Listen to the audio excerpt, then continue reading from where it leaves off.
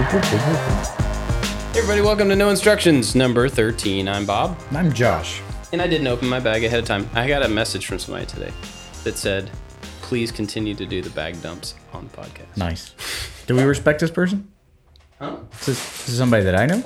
I don't know who it was, We're doing it. but I like the idea. Well, we'll appease everybody. I've already done it. Yeah. And you're about to do it. So we're not doing it and doing it at the same time. You're welcome. Oh, it's a big one. This is bag number 9 of... Big dump. This is a big dump. Bag number 9 of the Lion, the Black Lion, of the Voltron Lego set. Yep. And how many bags does this thing have? 25. Well, the Black Lion has 5 bags. Really? Yeah. Oh my gosh. So we're going to give him legs, front legs, with bag number 9. Cool. Bag number 10 does the head and the little wings. Mm-hmm. And 11 gives him his back legs. Cat butt. Yep. Cool. Some hips. All right. Well, my dump is done. so I'm ready to go. Sweet. Is this mine? No, that's No. yours. This is mine. Don't touch mine. Well, there's black lions laying all over the place. This has been a week. That was a good breath. That was a good exhale. It's been a very busy week. It's been a week. Mm-hmm. Anything you want to say about this week? I don't. Do people want to hear about I like to make stuff on here, or is this non-stuff? I don't know. I will. I don't know. We've been busy, and I've been looking forward to these Legos all week long. Yeah. Me too. There are many projects that are outstanding. Yeah. In progress, or It's both. That was a double entendre. So they are outstanding in their scope and outstanding in their duration. that's true. Yeah. That is true.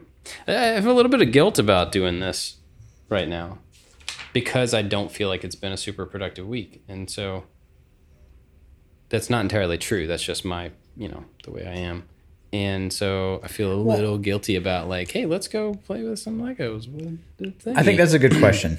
Yeah. Is it? I think that you and I both have the same affliction where we really feel like we have to get stuff done, like we're box checkers.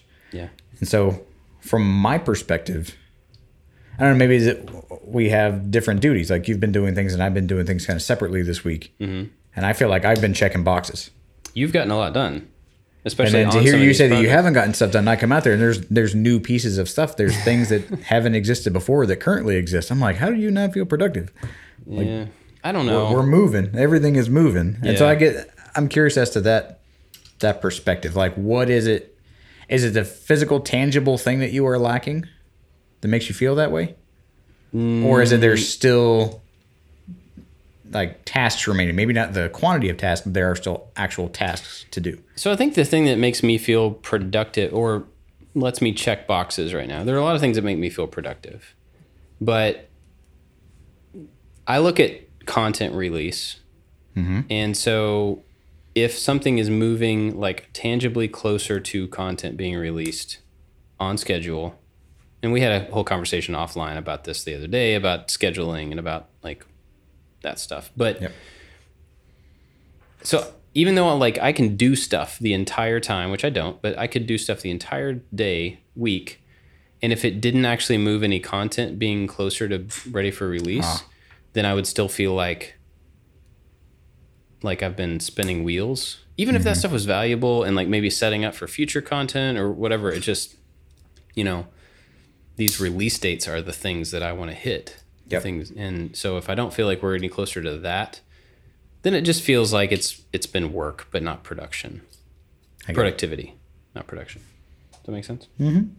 Well, we did. I mean, the three of us, you and I and Forby had talked about skipping a week. That just never happened. I mean, we kind of did. We skipped a project video. And put out the Maker Faire video, which is cool, and it was a good video. It was less work in post-production for you and I, because before we did all the editing, I didn't have to do anything else to it.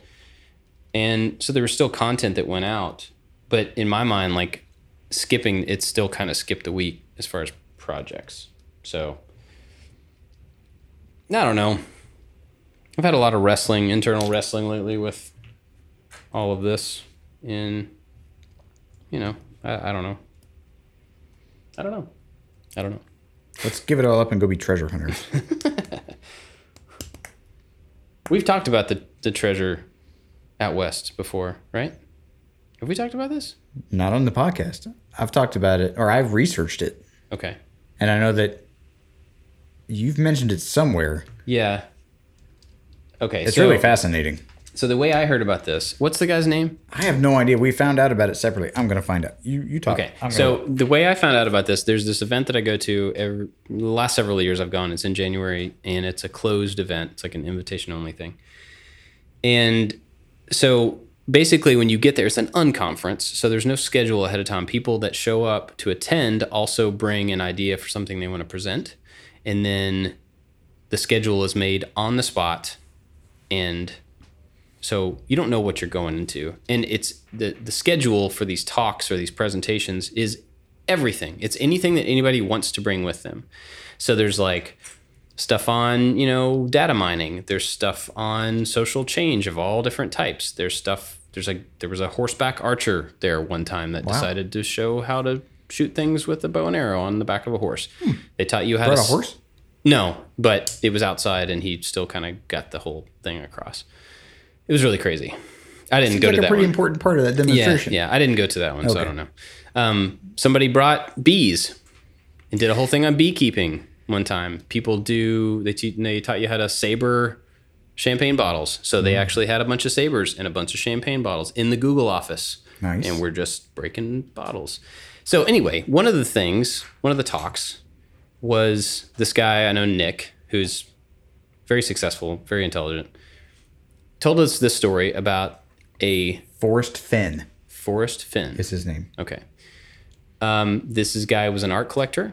This is all secondhand. I've never done any of this research, but this guy was an art collector, really successful, apparently had a whole lot of money, and was an outdoorsman. I think he flew in the Air Force. Yeah, he was an Air Force pilot. Spent a lot of time outdoors and basically got to a point in his career or his life where he was just like, I want to do something fun. I want to get people to go hunt for treasure. Yep. And so he made this treasure hunt he put a box, put all this stuff in it, some of which was antiquity.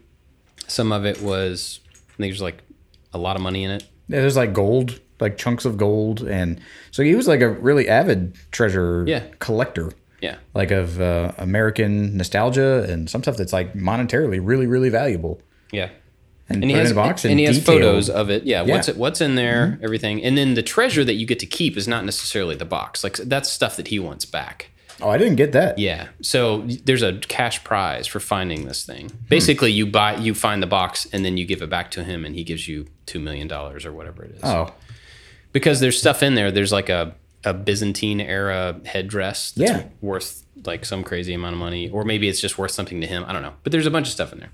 So he hides this thing in the United States. Specifically the Rockies. Specifically in the Rockies. But that's really about all you know. And he went through this whole... So the guy that was telling me about this talked for an hour and a half about all of this stuff that has happened since the guy released this thing or talked about it. A lot of the research that he had done. And it's just like way more than I can cover now. But basically, he wrote a poem about where this thing is. And it's super open-ended and super vague on purpose. Mm-hmm. And the whole purpose of the... Poems are compiled in a book. Well, there's one single poem that's like the key. Like he was like, this is the map. Okay. And so you follow this map. And then there's a bunch of other stuff that he's written around it to give people clues. And some of it's like false leads. And he has a website where he posts these journal things and some of them. And it's like a conspiracy theories, theorists' dream because you go into every single one of these things and like any of it could be... and it's just, the stories are really crazy once you start going down this rabbit hole. But the purpose of this whole thing was to get people into national parks, into Yosemite, to go explore and to look for something. And I think that is super cool. Yep. Super cool. And all the stories and everything are just crazy, but I don't know them all. So it's like extremely open-ended poetry. Oh yeah. And so it says in the Rockies, and so people have narrowed down different rivers. And it's like, well, it had to be in this river because he mentioned, and it was like where the river bends or where the river turns red or stops flowing, or it's some extremely vague thing. And there's only really so many clever names for rivers. And his poem could match up with many of them. And people are convinced that they know where it is. And so if he's ever interviewed, like people try to get stuff out of him, and he's like, just read the poem. It's all in the poem. Like, stop thinking too deep into it. Yep. And I guess someone has gotten within 200 feet of the actual treasure. Oh, really? Yeah. That's the closest I think I've seen. Wow. And I don't know how he knows this. So I don't know if people come back to him and go like, look, man, I was here and here and here and here and here. And he's like, interesting all the while. And his head's like, man, that dude, if he just would have turned around. The thing is, they don't really know what they're looking for, like physically. They're looking for the box. Right, but you don't know what it's in or where, if it's on something, under something, behind something, is it buried? Is it in a waterfall? Is it in a bag at the bottom of the river? Like, you don't know. The poem, I think, speaks to it. But again, it's extremely, like, metaphorical. Right. And or it could be extremely literal. There's no way of knowing. And I think that's what people really like about it. And people have taken like family vacation just to go look for Finn's treasure. That's what this guy Nick. It's something he's been chasing for a long time, and they were on a vacation somewhere else. He has, I think, 2 boys, high school age boys. He and his wife and 2 boys were on vacation in another part of the country, and were sitting around and bored. And he was like, "Let's go to Yosemite and go look for the treasure." So they got on a plane and flew there and did the next bit of research, and they did it as a family, and that's exactly the point of the whole thing. I think that's just awesome. I saw a documentary by some Vox reporters, a guy and a girl, and they were, after doing all of this elaborate research, each one of them separately was convinced that they knew where to go. And so I think they spent a week or something, and they went and went to each one of their independent locations together and ended up with kind of nothing because they didn't really know what they were doing. They were from New York, and so they're not avid campers or outdoorsmen. So they rented a car and drove around.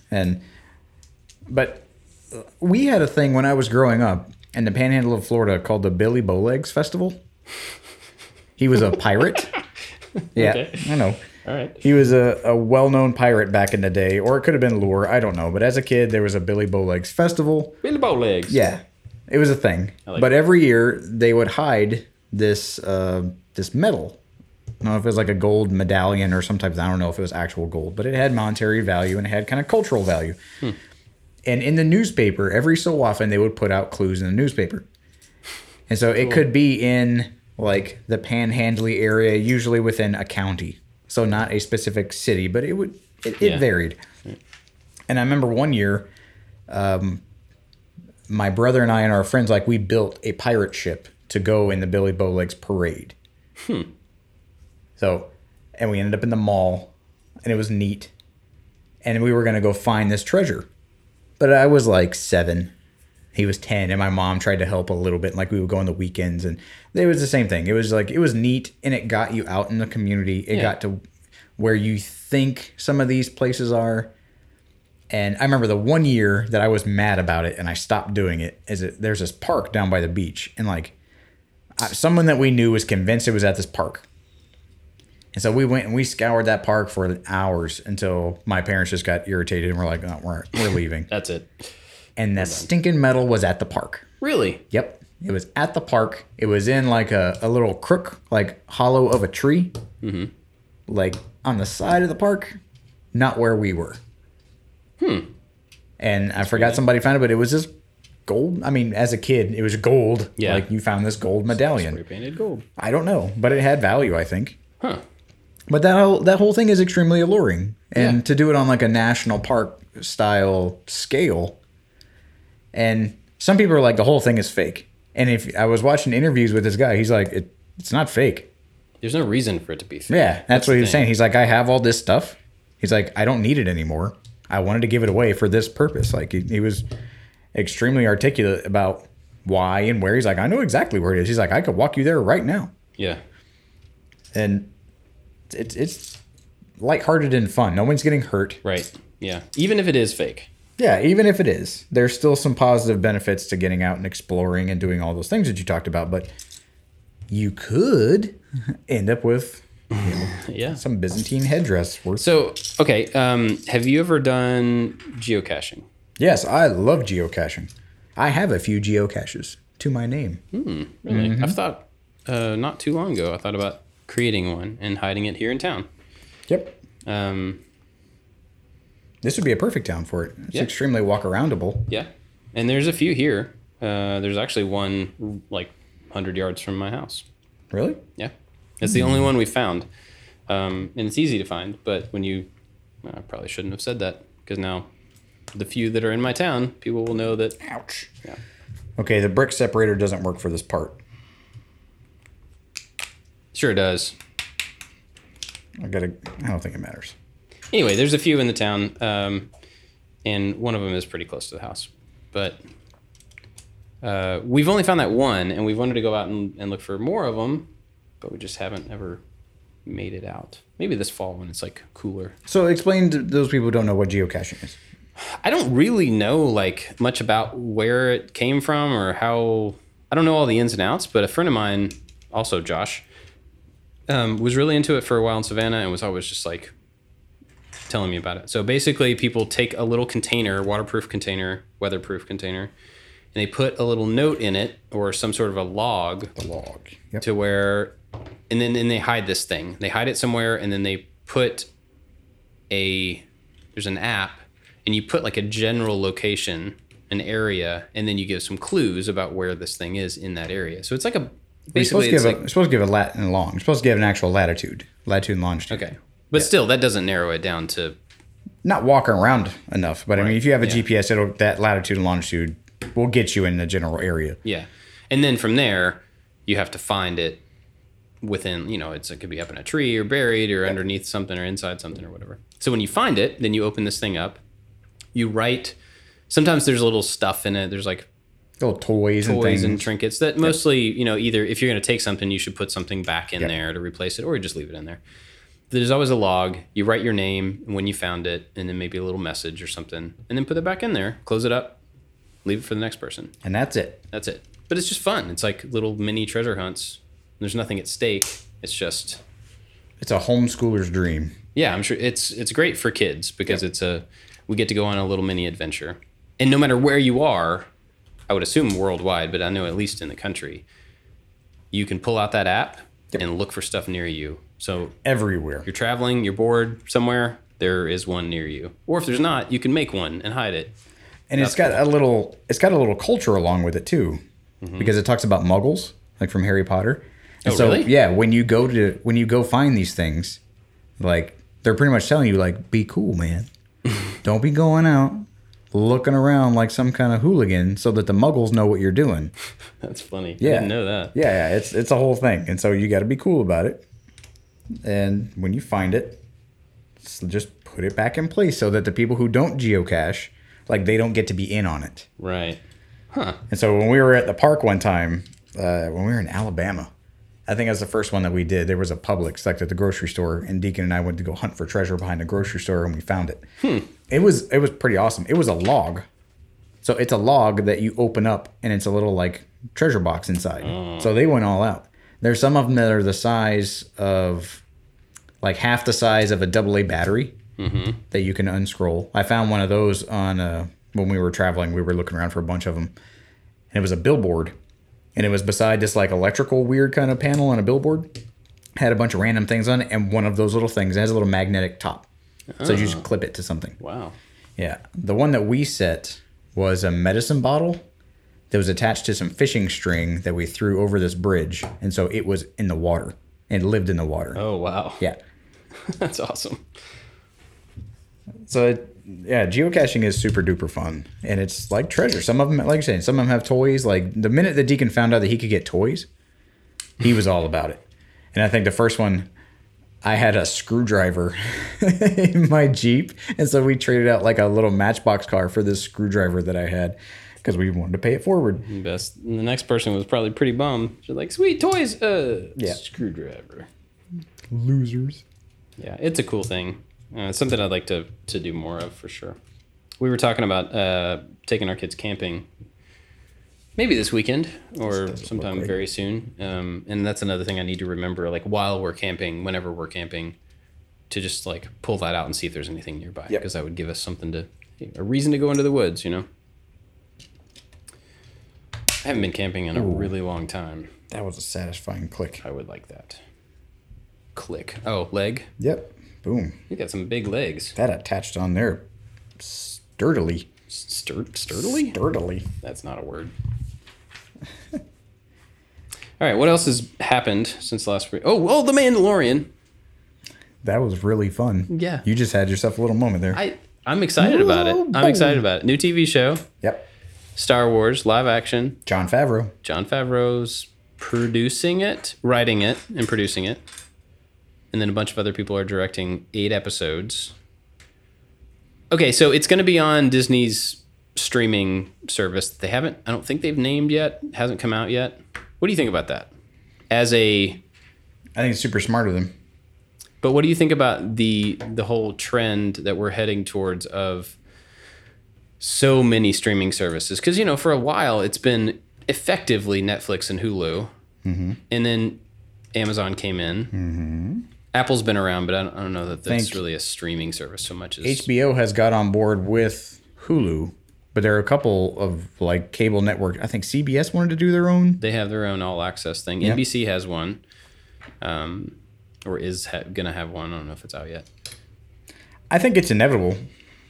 But don't you think it's interesting that it's basically replacing the thing about cable was you paid a whole bunch of money and then you got all these channels, most of which you didn't actually want. But so if you take the 5 or 6 channels that you actually watch, the $70-$80 a month for cable split between those 5 things, we're getting back to that.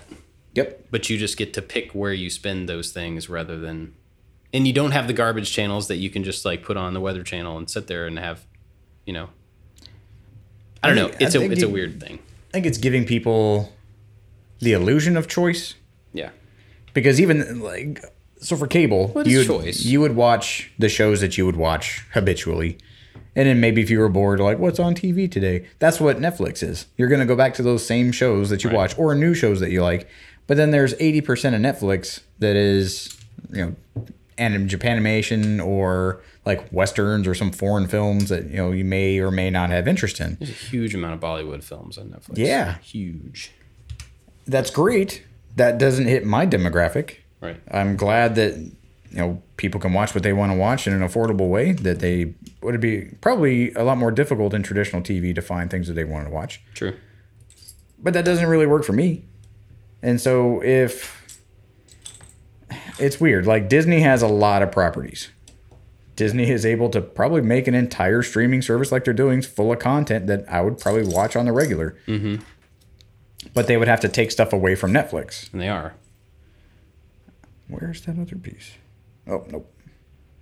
I don't know. I don't want to have a bunch of streaming services. Yeah. I don't like that I have to do that right now. And I like, oh, it's on Hulu. Like, oh, it's on this. And that's fine. This is a capitalistic system. Yeah. So you should have your choice. Right. And they should be able to compete. And it was smart of Disney to be able to do that. Yeah, I think Disney is in the position to where I would be more likely to get that on top of what I already pay for than if like HBO. I have no interest in paying $10 a month for HBO. In fact, here's the funny thing. I've never seen Game of Thrones. I've heard lots of good, lots of bad, mostly good. And we've never made the effort to try to watch it because, well, one, we didn't have HBO and I don't want to pay for a service just for a single show that I may or may not like. And, you know, like I've heard a whole lot about the first season or two and how there's just tons of like graphic stuff and lots of sexuality stuff that just doesn't really sound like something I ever want to sit through a lot. But then other people are talking about like, once you get past that, like the story's so good and the effects are so good and it's really cool. And so Jenny and I were talking about, well, I was like, well, maybe we'll just get the trial for HBO. We'll watch a few episodes, see if we like it, and then we'll go from there. And so we were at Sam's a couple weeks ago. And this is like the day after we had that conversation. We're at Sam's walking around and I see seasons 1 through 7 of Game of Thrones on a Blu-ray pack for $99. Ooh. And I was like, the number of episodes that is, and as long as it would take us to have the streaming service to watch all of those episodes, because we wouldn't watch them straight through. We watch maybe one show a night if we're lucky. It would take forever. And so I would be paying for that service for a very, very long time just to be able to get through those. It would They don't want you to figure this out. Well, it would definitely be over $100. So I was like, well, I'm just going to buy that. Get it. Never seen the show. I'm just going to buy it. And if we don't like it, I'll sell it on eBay and I'll lose a little bit of money. Can you return it? Probably. I don't know. But I mean, it's a popular show. I don't think I would have trouble selling it, if I couldn't return it.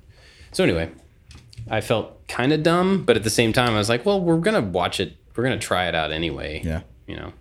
So we watched it. I don't know if I'll say this publicly, but whatever. We watched it with another friend's account. Mm-hmm. They had an HBO Go account, and they were like, oh, just sign into ours and you can watch it. And then they got DirecTV. And so, it went away. And then we finished the first season. And, I mean, it's not terrible. It's one of those shows where people are, super emphatic about it. Like The Walking Dead. Mm-hmm. So I put it in that same category. The production quality is good.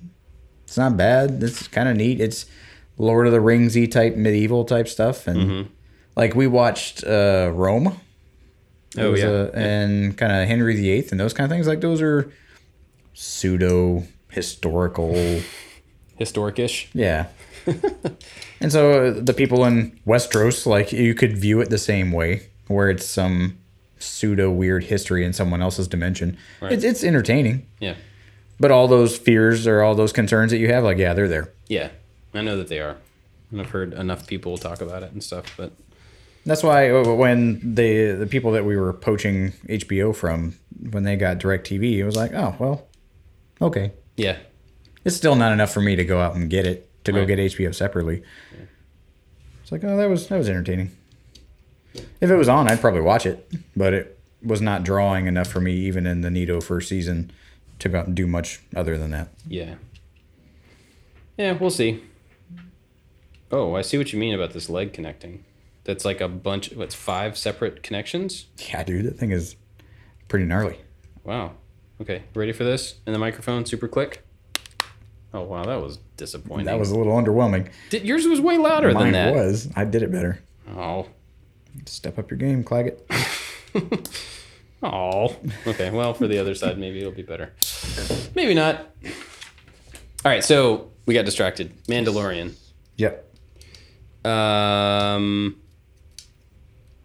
Oh yeah, we started talking about the streaming service.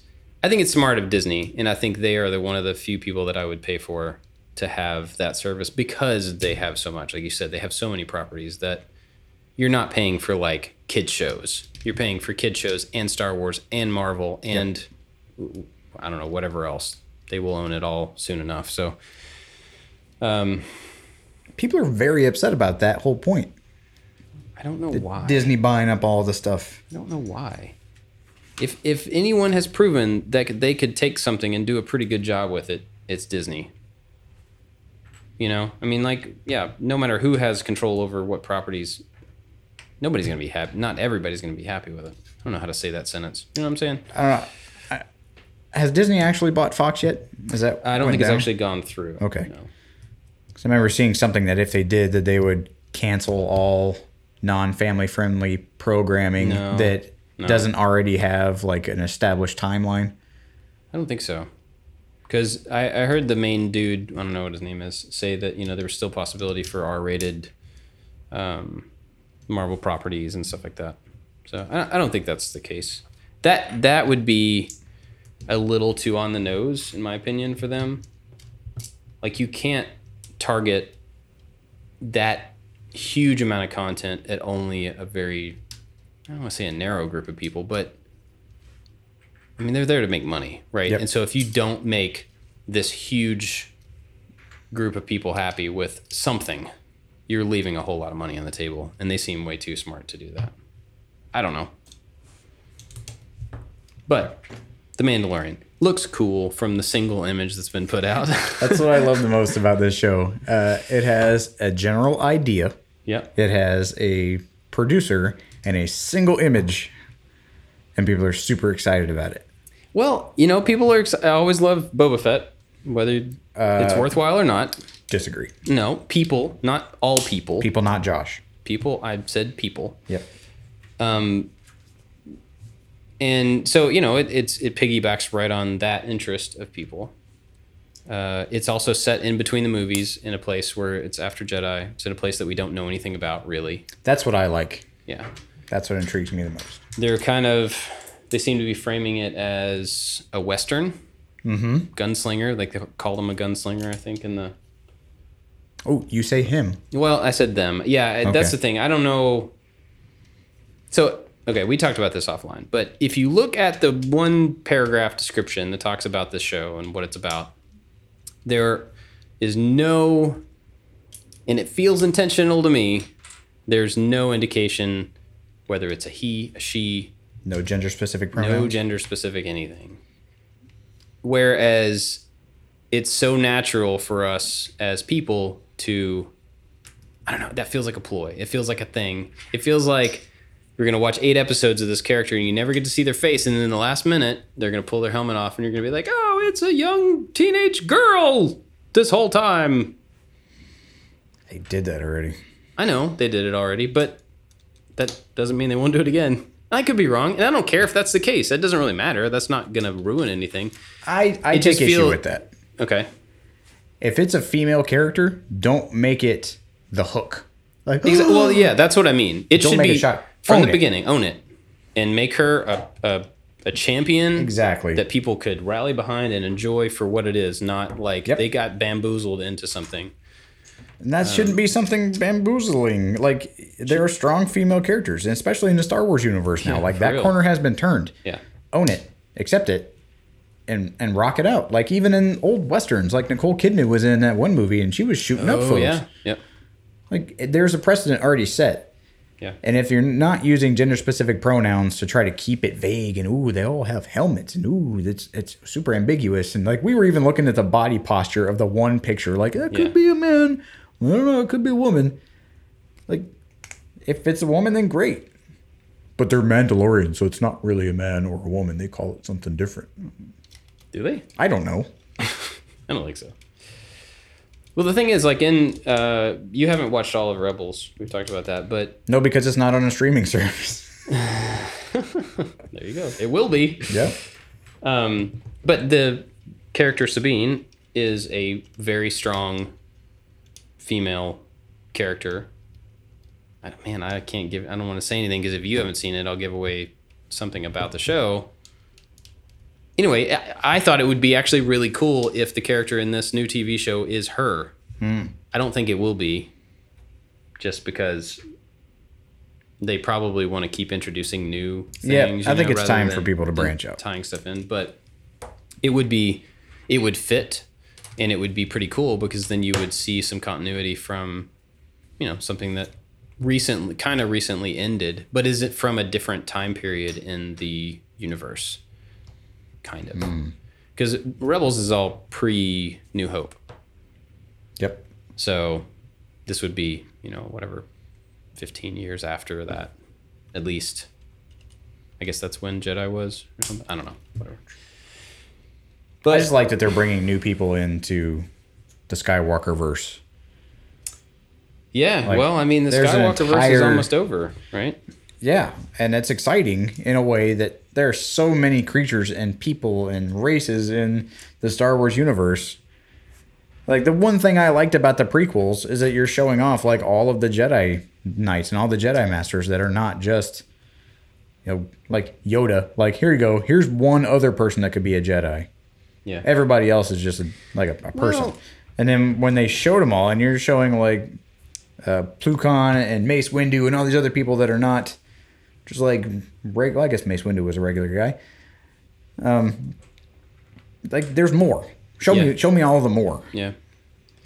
Well, but I think part of I like that you got to see in the prequels that you got to see a bunch of different races of alien being Jedi, but there was no scarcity there. Right? So, like, there's so many Jedi. Big deal. They have basically an army of Jedi that are leading there's so many of them that like who cares? It's not a big deal. Whereas the whole Skywalker story, not the point. One of the things about it is that there's scarcity. This is the end of it all.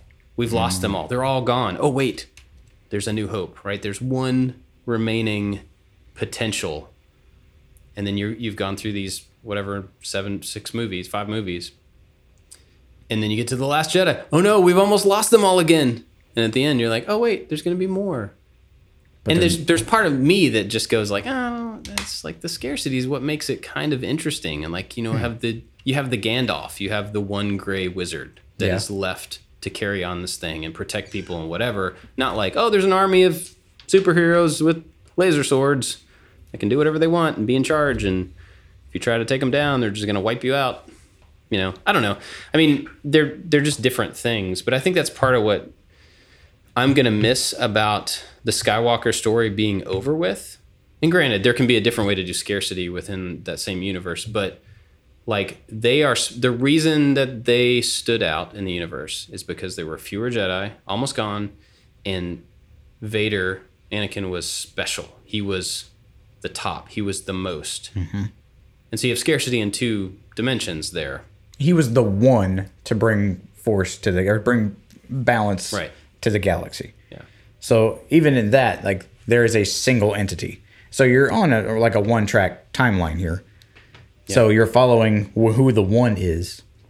So now that Luke Skywalker is dead, they were saying that Leia was supposed to be the one to bring the Force or bring all things into balance. And so it's, I get what you're saying, that you can have way too many of a thing that it's less interesting and it's less special because everybody is there. Yeah.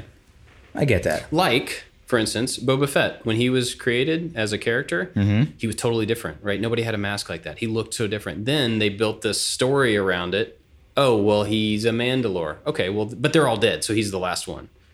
And then they go to prequel. Oh, and we're going to take that one dude, and he's actually a clone of this other dude, and then we're going to make 1 million clones that are all effectively Boba Fett. But he made Boba Fett, like, unmessed with. Yeah, I know, but it's just like, he was cool in the beginning, or interesting to people, because there was mystery around him, and there was one of him, and that was it. And they diluted it? And then they diluted it. So... Then they made him just trip. And he died like a chump. Yeah. Whatever. That was a bad move on their part.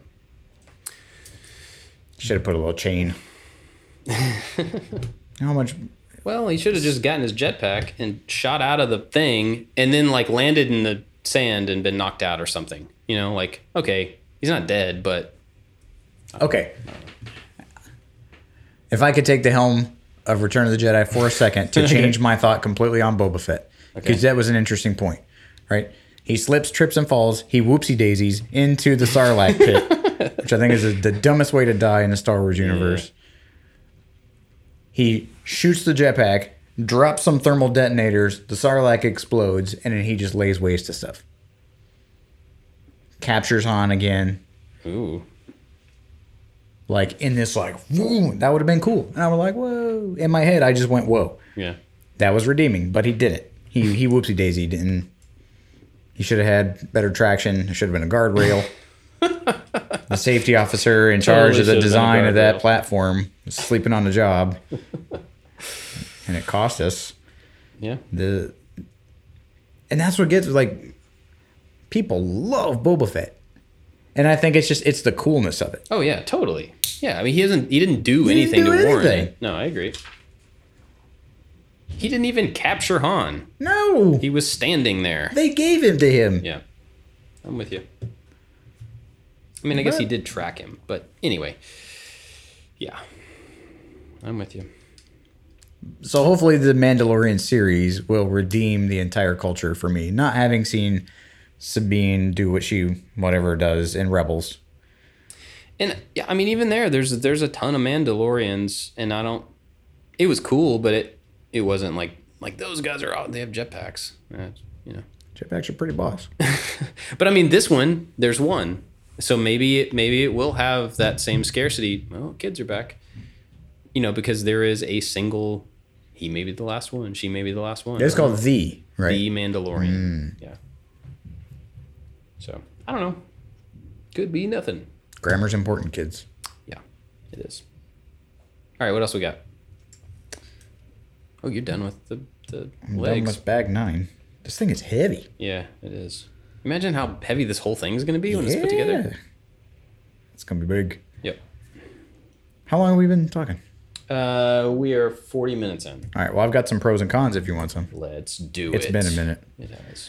So some of these I wrote down while in the airport. And some of them we've gotten in an email, which are super awesome. Thank you. Oh, we were going to talk about Die Hard. Since I talked about travel. Okay, yeah. Okay. So the other day I was looking on our company calendar and I just got a pop-up that just said Die Hard. And I'm like, what's going on with Die Hard? And you're like, the old-timey theater downtown is playing Die Hard, which I'm all about. I love the Die Hard movies. Yeah. I think they're super cool. But you said that you saw it one time. I've seen it once, and I think I probably saw it on TV, so it was like the edited version. Mr. Falcon? Yippee-ki-yay, Mr. Falcon? I don't know. I don't remember. But I remember liking it, but it, and so when I saw that it was on this calendar, I'm like, oh, okay, this is a chance to go see it, like in the right setting. It's right around Christmas time, so like, that'll be awesome. Die Hard is a Christmas movie. Yep, that's what I hear. There you go. So I asked you, do you remember why John McClane had no shoes on? Ooh, I do not. So there's a very famous scene where he's walking around in a bathroom in like broken glass, and he's running around the Nakatomi Tower with no shoes on the entire time, and it's very easy to miss.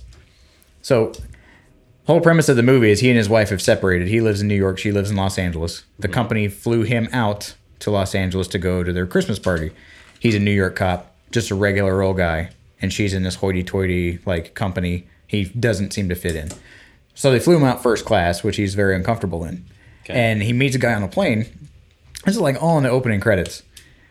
And a guy on a plane was talking about making fists with your toes, if you can picture that in your mind. Mm-hmm. He's like, after a long flight, it'll always make you feel better if you go onto some carpet and you make fists with your toes. Okay. Yeah. I don't remember this at all. And so the first half of my professional life was flying. And every time I would get done flying, I would go on the carpet. I have one rug. Like most of the places we've lived have had hardwood flooring. Mm-hmm. So when I was deployed, I bought this rug. And that is my, like, I'm going to make fists with my toes. Okay. And just shake off the kind of flight. And it kind of works. Really? So he was changing at the place, making fists with his toes.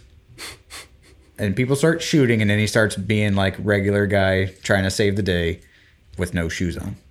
Because I stopped and thought after I had seen it many times, I'm like, where are his shoes? You're at a Christmas party. It seems very inappropriate for you not to have shoes. Right. And that's why. Huh. He was making fists with his toes. I did not know that. Yep. But now I will know. Next time you get off a plane and you feel a little just like, ugh, I have to wash my hands because my hands all seem sticky and gross on a plane. But go ahead and scrunch your toes up on the carpet. Make feel a little bit better. With my toes. I'm missing a piece. What you missing? A 1x4 flat. I have... No. Oh. This black. I have 2 of those left over, which seems odd. So maybe I misused them somewhere else. Oh, the black one. Yeah. Oh. So I guess I can use... You can double it. Yeah. Okay, some pros and cons. So we'll do a couple from travel and then some couple from just regular stuff that people have asked. Okay. So I'll ask window or aisle seat. Window. Sitting in the middle, pro or con? The middle seat. Con? How in the world would that be a pro? I don't know if anybody actually wants to sit in the middle. Oh my goodness, why would you want to? I don't know. It seems like this barren hellhole of a way to travel. Sit in the middle. That's the worst. Well, you like aisles. I like the aisle because I've been trained in my head and trained to like respond to things, and I feel like I can't respond or do if I'm in a window seat. Right. Yeah, makes sense. Yeah. I like to be vigilant and look out and see where we're going. Like the last couple times we flew, it's been really foggy. Mm-hmm. And so it was always my job to kind of look for the ground.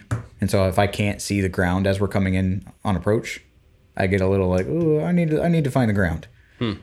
So I like to have access to a window, but I will choose the aisle over the window. Gotcha. Neck pillows. Con, they don't work. There are tons of people carrying neck pillows. Yeah. And, well, when we went to England for Maker Central, we're in the airport, and Jenny hadn't flown in a while, and she was like, "Oh, I should get a neck pillow because I can't sleep on flights. Maybe that'll help me sleep." So she buys this like $25 neck pillow at the store in the airport. He gets on that plane and tries to put it behind her neck, and it's just like it thrusts your head forward. Oh yeah, like you're leaning down, your chin's touching your chest. It's awful. And so she ended up like having to then deal with this pillow that she couldn't use on the flight. And I think we ended up leaving it at the air. No, maybe we did bring it home. She definitely didn't use it on the rest of the flights. That's the worst. I think it's a racket. Oh yeah, but there are people that love them. Yeah, they have tiny necks. They're silly. I don't know. Pretzels versus peanuts versus Biscoff. The little cookie thing. I've been doing the cookies more the past year or so. They don't do peanuts anymore. One flight I was on did peanuts. I was surprised they did peanuts. Mm-hmm. Really? No, I haven't seen peanuts in a long time. Pretzels, they're fine. You know, I like pretzels, but cookies, I mean. So those Biscoff cookies are speculoos cookies in Europe? Speculoos? Speculoos. So they put it in like ice cream. Kind of like how you think like cookies and cream ice cream, but speculoos ice cream. Speculoos? It's pretty delicious. And they make speculoos spread. That's a weird word. It is. But it's like peanut butter, but just crunched up like cookie butter. Huh. It's diabetes in a can. Yeah. But it's pretty banging. Interesting. Yeah. Okay. Those Biscoff in a cup of coffee, it's pretty good. I don't really dip stuff in coffee, but that's a pretty good one. I've been dipping the last couple times I've had some Oreos. I've happened to have a cup of coffee. Really? I prefer it over milk. Huh. It's pretty delicious. Those are never happening during the same part of the day for me, but that's interesting.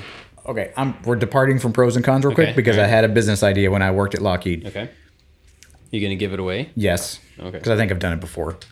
You could make an oatmeal that you could just pour your coffee into. I mean, you could do that in any oatmeal. Yeah, but like if it's hot.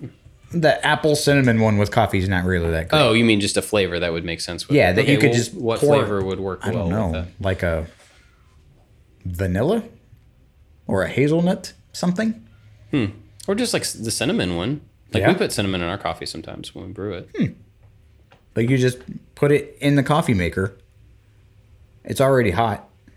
So you could have a cup of coffee and eat some oatmeal at the same time.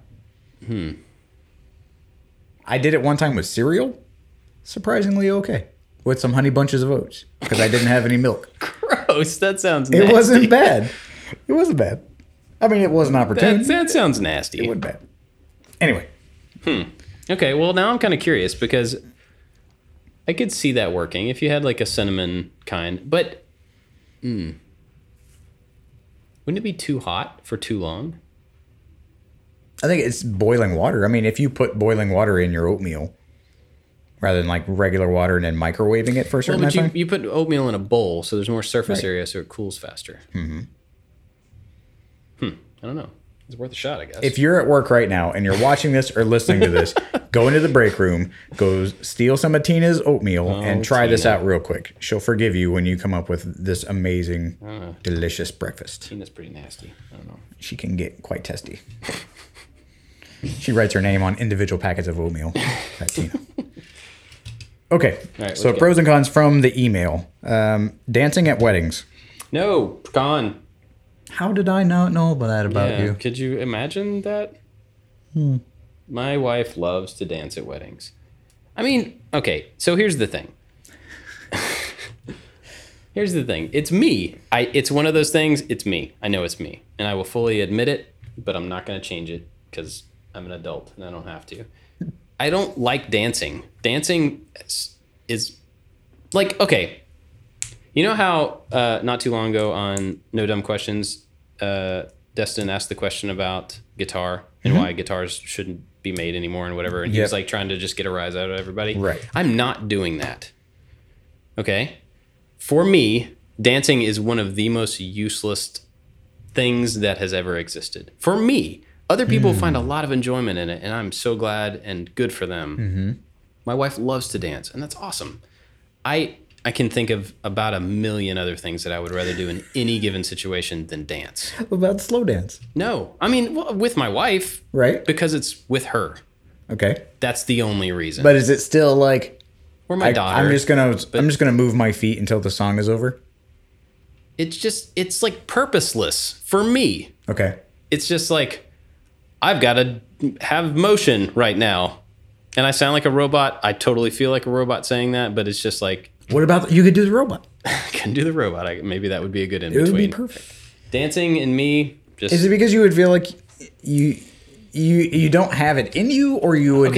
or you would look silly? No, I mean, maybe it started that way, but I'm confident enough that, like, I don't care. Okay. It's not because I think people are going to think I look stupid. I probably would look stupid, but I don't care if Everybody people think looks that. stupid. Right, but I don't care that people would think that. Okay. I'm not a clapper. I just don't react to stuff that way. Like, music affects me very deeply. I love to listen to music. It makes me feel something that nothing else makes me feel. That's there. But it's intrinsic. It's inside. Got it. And I can close my eyes and feel that music. But to make my body like flop around to that feeling, it just doesn't make any sense to me. And I'm the same way with clapping. I know it's for the performer. Like, you're clapping to let them know, like, hey, you did a good job. And this is me acknowledging that you've good. But, like, that's the only reason I would clap for something. It's for them. It's not just like, I'm enjoying this and I'm going to clap for it because I'm enjoying it. You're a make eye contact and give an approval nod kind of fella? I guess. Okay. I guess. Like, I don't know. And that's, like I said, it's totally me. It's just me. I have issues. But I don't know. Stella. Future Stella. Sweet Stella and her wedding day. You now know why. I will dance with my daughter anytime that she asks me to. And my wife anytime that she asks me to. That's great. That is the only time I will ever dance. Is it silly when you dance with Stella? Like, purposely? I mean, I guess I've only slow danced with her. Okay. Because I will purposely, like, super dumb, ridiculous ballroom style Beauty and the Beast dance with Elizabeth. Yeah, just because that's fun. I mean, it's fun for her. Yeah. And it's just the two of us, and she gets a kick out of it. Yeah. And if it would have to deal with me embarrassing my kids in public, then I would do it. But I think that would be the only context that I would. I mean, I dance with my wife. I don't have a problem with dancing. I have a problem with the chicken dance. And like the train and whatever, like going around and the electric slide and those kind of dances. See, people enjoy that. Like people legitimately enjoy that. Rush to a dance floor. I don't understand. That I don't get, because that is not like an emotional outpouring. It's just they're like dancing. I think people have that thing inside them, and it's so much that they have to just like they have to get rid of it, and that's how they choose to express themselves. Like, that's one thing. Right. But like, hey, everybody, we're gonna do a choreographed thing. Yeah. In this particular place, just go along with it. So another part of that, and I know this about myself, I've never played a team sport. Not because I'm against them or anything like that. I just never did growing up. I was in band, and that is kind of a team situation, like marching. Like you have to work with the people around you, and you're always aware and all that stuff. So, I mean, I've done that type of thing, but I have no interest in being on a team. I never have. It just doesn't make any sense to me. And it doesn't make any sense. It just doesn't appeal to me. I would rather go be active on my own, fully in control, not competing, just be active. So the electric slide is the team sport of dancing to me. So it's like when everybody runs out there because they want to do this like coordinated movement with other people, maybe that's like their, like, this is a thing we can do together. Awesome. Cool. They also probably enjoy playing soccer with other people or whatever, you know, great. I don't have that, like, I want to go do the same thing that person is doing so that we can be doing the same thing. Right. Like, that's just not interesting. Dance group. So maybe that's part of that type of dance. That's different than, like, just going out by yourself and, like, flopping around. What about the, like, New Zealand warrior chant? Would you be a part of that? I don't know what that is. You don't know what that is? You need to take time and look that up. I guess not. So I saw it in the New Zealand Army. They did it while we were in Kuwait. But like these guys in New Zealand, they have this like warrior type like chant and dance thing that's supposed to like intimidate their enemies. It's the coolest thing. And it's them like screaming and yelling, and it's like a choreographed thing. And it's national pride. And they have a rugby team called the All Blacks, and they do it before every game. And it's just intimidating looking. They're like sticking their tongue out and like screaming, like, rah! And it's meant to intimidate people. Huh. And they do it at weddings. I saw something on YouTube where they did it at a funeral as like a sign of respect for the person. But I'm not cool enough, nor should I be allowed to, as an outsider, like just randomly be a part of one of those New Zealandish war chants.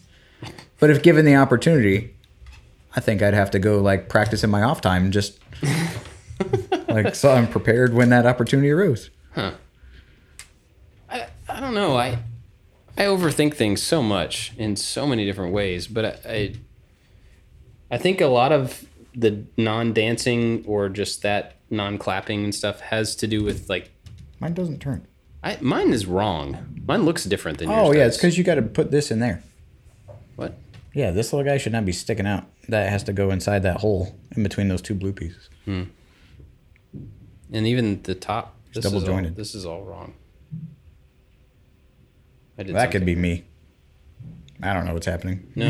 No, yours is right. Between the two of us, we'll have one working Voltron. We can just trade parts. Okay. Astrology.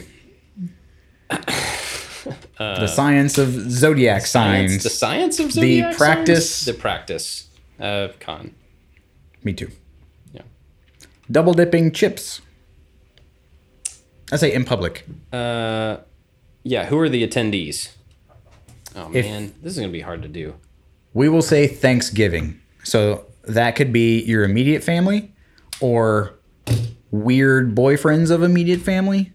So people that you kind of know, you may not be super comfortable around, but you're going to like have to be in the room with a bunch of people. You probably know all their first names. Yeah, I would say immediate family only. And even then, like we try to discourage it with the kids just because they should know better, or they will need to know better later. Is it because of like, you don't like goop your spit and like stick it back in the bowl? Maybe you don't. People shouldn't eat chips like that. That's just, you need to have some class. Well, that's the thing. Our kids don't have any class. Our kids don't do anything that's not self-serving currently. But if you didn't have to teach them life lessons 24/7 and you had a chip and you bit half of it, but if they weren't around, say you're at a fancy party and they just happen to have some queso and you're like, okay, give me some of that. And they had full chips and not the little broken pieces of the chips. I've come up with, which again from the outside would look like you're double dipping, but if you have a big chip, you dip it, you bite the chip, you flip it around so that the unspit part of the chip then touches the stuff. Is that still double dipping? I think so. Because your breath. I mean, when you put it in your mouth. Breath? Okay. If you're sick and you breathe out. You shouldn't. Okay. No, you may not know you're sick. There are situations where you don't know you're sick or you are a carrier for something that you don't know. Okay. It just doesn't make sense. It's not considerate. Okay. I would say no. I would say in that situation, take your chip, break it in half, dip half, eat it, dip the other half, eat it. You're good. Same effect, That's a good consolation. There's consideration there. Or just scoop out some of the dip on one of the tiny snack plates. Yeah, or just pick out the bowl, carry it around with a handful of chips, and like it's you're yours. This is mine it's now. It's yours. You can just eat it with your hand. You can drink it right out of the bowl. Peanut butter fingers. Man, I ruined this. I took this thing apart trying to fix that thing, and now I don't know how it goes back together. Okay, let me see here. No, I don't need your help. Back off. No, I don't need. I haven't gotten to that one yet. Breakfast for dinner. Breakfast, absolutely. Con pro is the word that I was going for. Yeah, we have breakfast for dinner probably once a week. Oh yeah, we do that all the time. I should look at this one as the example. Yeah, we do that a lot. It's one of my favorites. Essential oils. Oh, we're getting political here. This is Tiff is still like 3 or 4 episodes behind. She won't find out about this until probably Christmas time. She knows my stance. It's no secret. There are a lot of things that I want to say it. There are a lot of things that have yet to be proven to me with any actual description as to what they do. And until something has not even like not like a scientifically tested, I'm not talking about that, but until somebody can say this does this because of this, I'm just hesitant to believe that it does anything. Okay. So I don't know. Because I have never had example of this chemically does this to this. Therefore, it will make you feel better or feel this or fix this or whatever. Not saying it doesn't, but I don't buy it until I see somebody who's kind of knows what they're talking about give me a reason. Have you tried them? No. Okay. So I'll advocate for my wife real quick, and then I'll tear down that advocation. Careful. Yeah. So both of our wives are really into essential oils. I think mine maybe more than Jenny. I don't know. But if I have a headache, which I get headaches a lot, Tiff's like, oh, you put some peppermint oil, rub it on your head. I'm like, why would I do that? It just makes my head oily. And it burns. I did it one time just to get her to like, okay, let's do this. That would give me a headache more than it would. It burned so bad. It burned so bad. It was like the major pain thing, like I'm going to hurt you in another way to make you not think about the way that you were originally hurting. So I kind of get that most commercial medicines are derived from some type of plant or something a long time ago. Right. Some cultures chew this, so they don't have that problem. So some company went and took that element and added it into something else that is now a medicine. And so I think the claim is that you're getting the most pure form of that help. Mm-hmm. But I know that the medicine that I just took worked. It's worked in the past. I know it's going to work again. I'm just going to do that, and it's going to solve my problem. And I'm going to go on with my day. Because there's clinical trials that say we've done enough research and testing on this particular thing that it does the job that we've said that it does. Yeah, and so if you give me the super condensed, like molecular version of that in another form, it has side effects. Like peppermint oil burns when it's on you, or whatever kind of oil. Like they smell really bad, or it seems like the cost benefit ratio. Like, why am I not just going to take the thing I already have? Why am I going to spend an unnecessary amount of money on oils when we have Icy Hot in the cabinet? Mm-hmm. Like, why is that so bad for me? Right. When it's essentially the same thing with other stuff in it. And it may be the argument that the other stuff is the stuff that's bad for you. But I don't know that. And no amount of... Nope. I see. I almost said something that would have got me in trouble right there.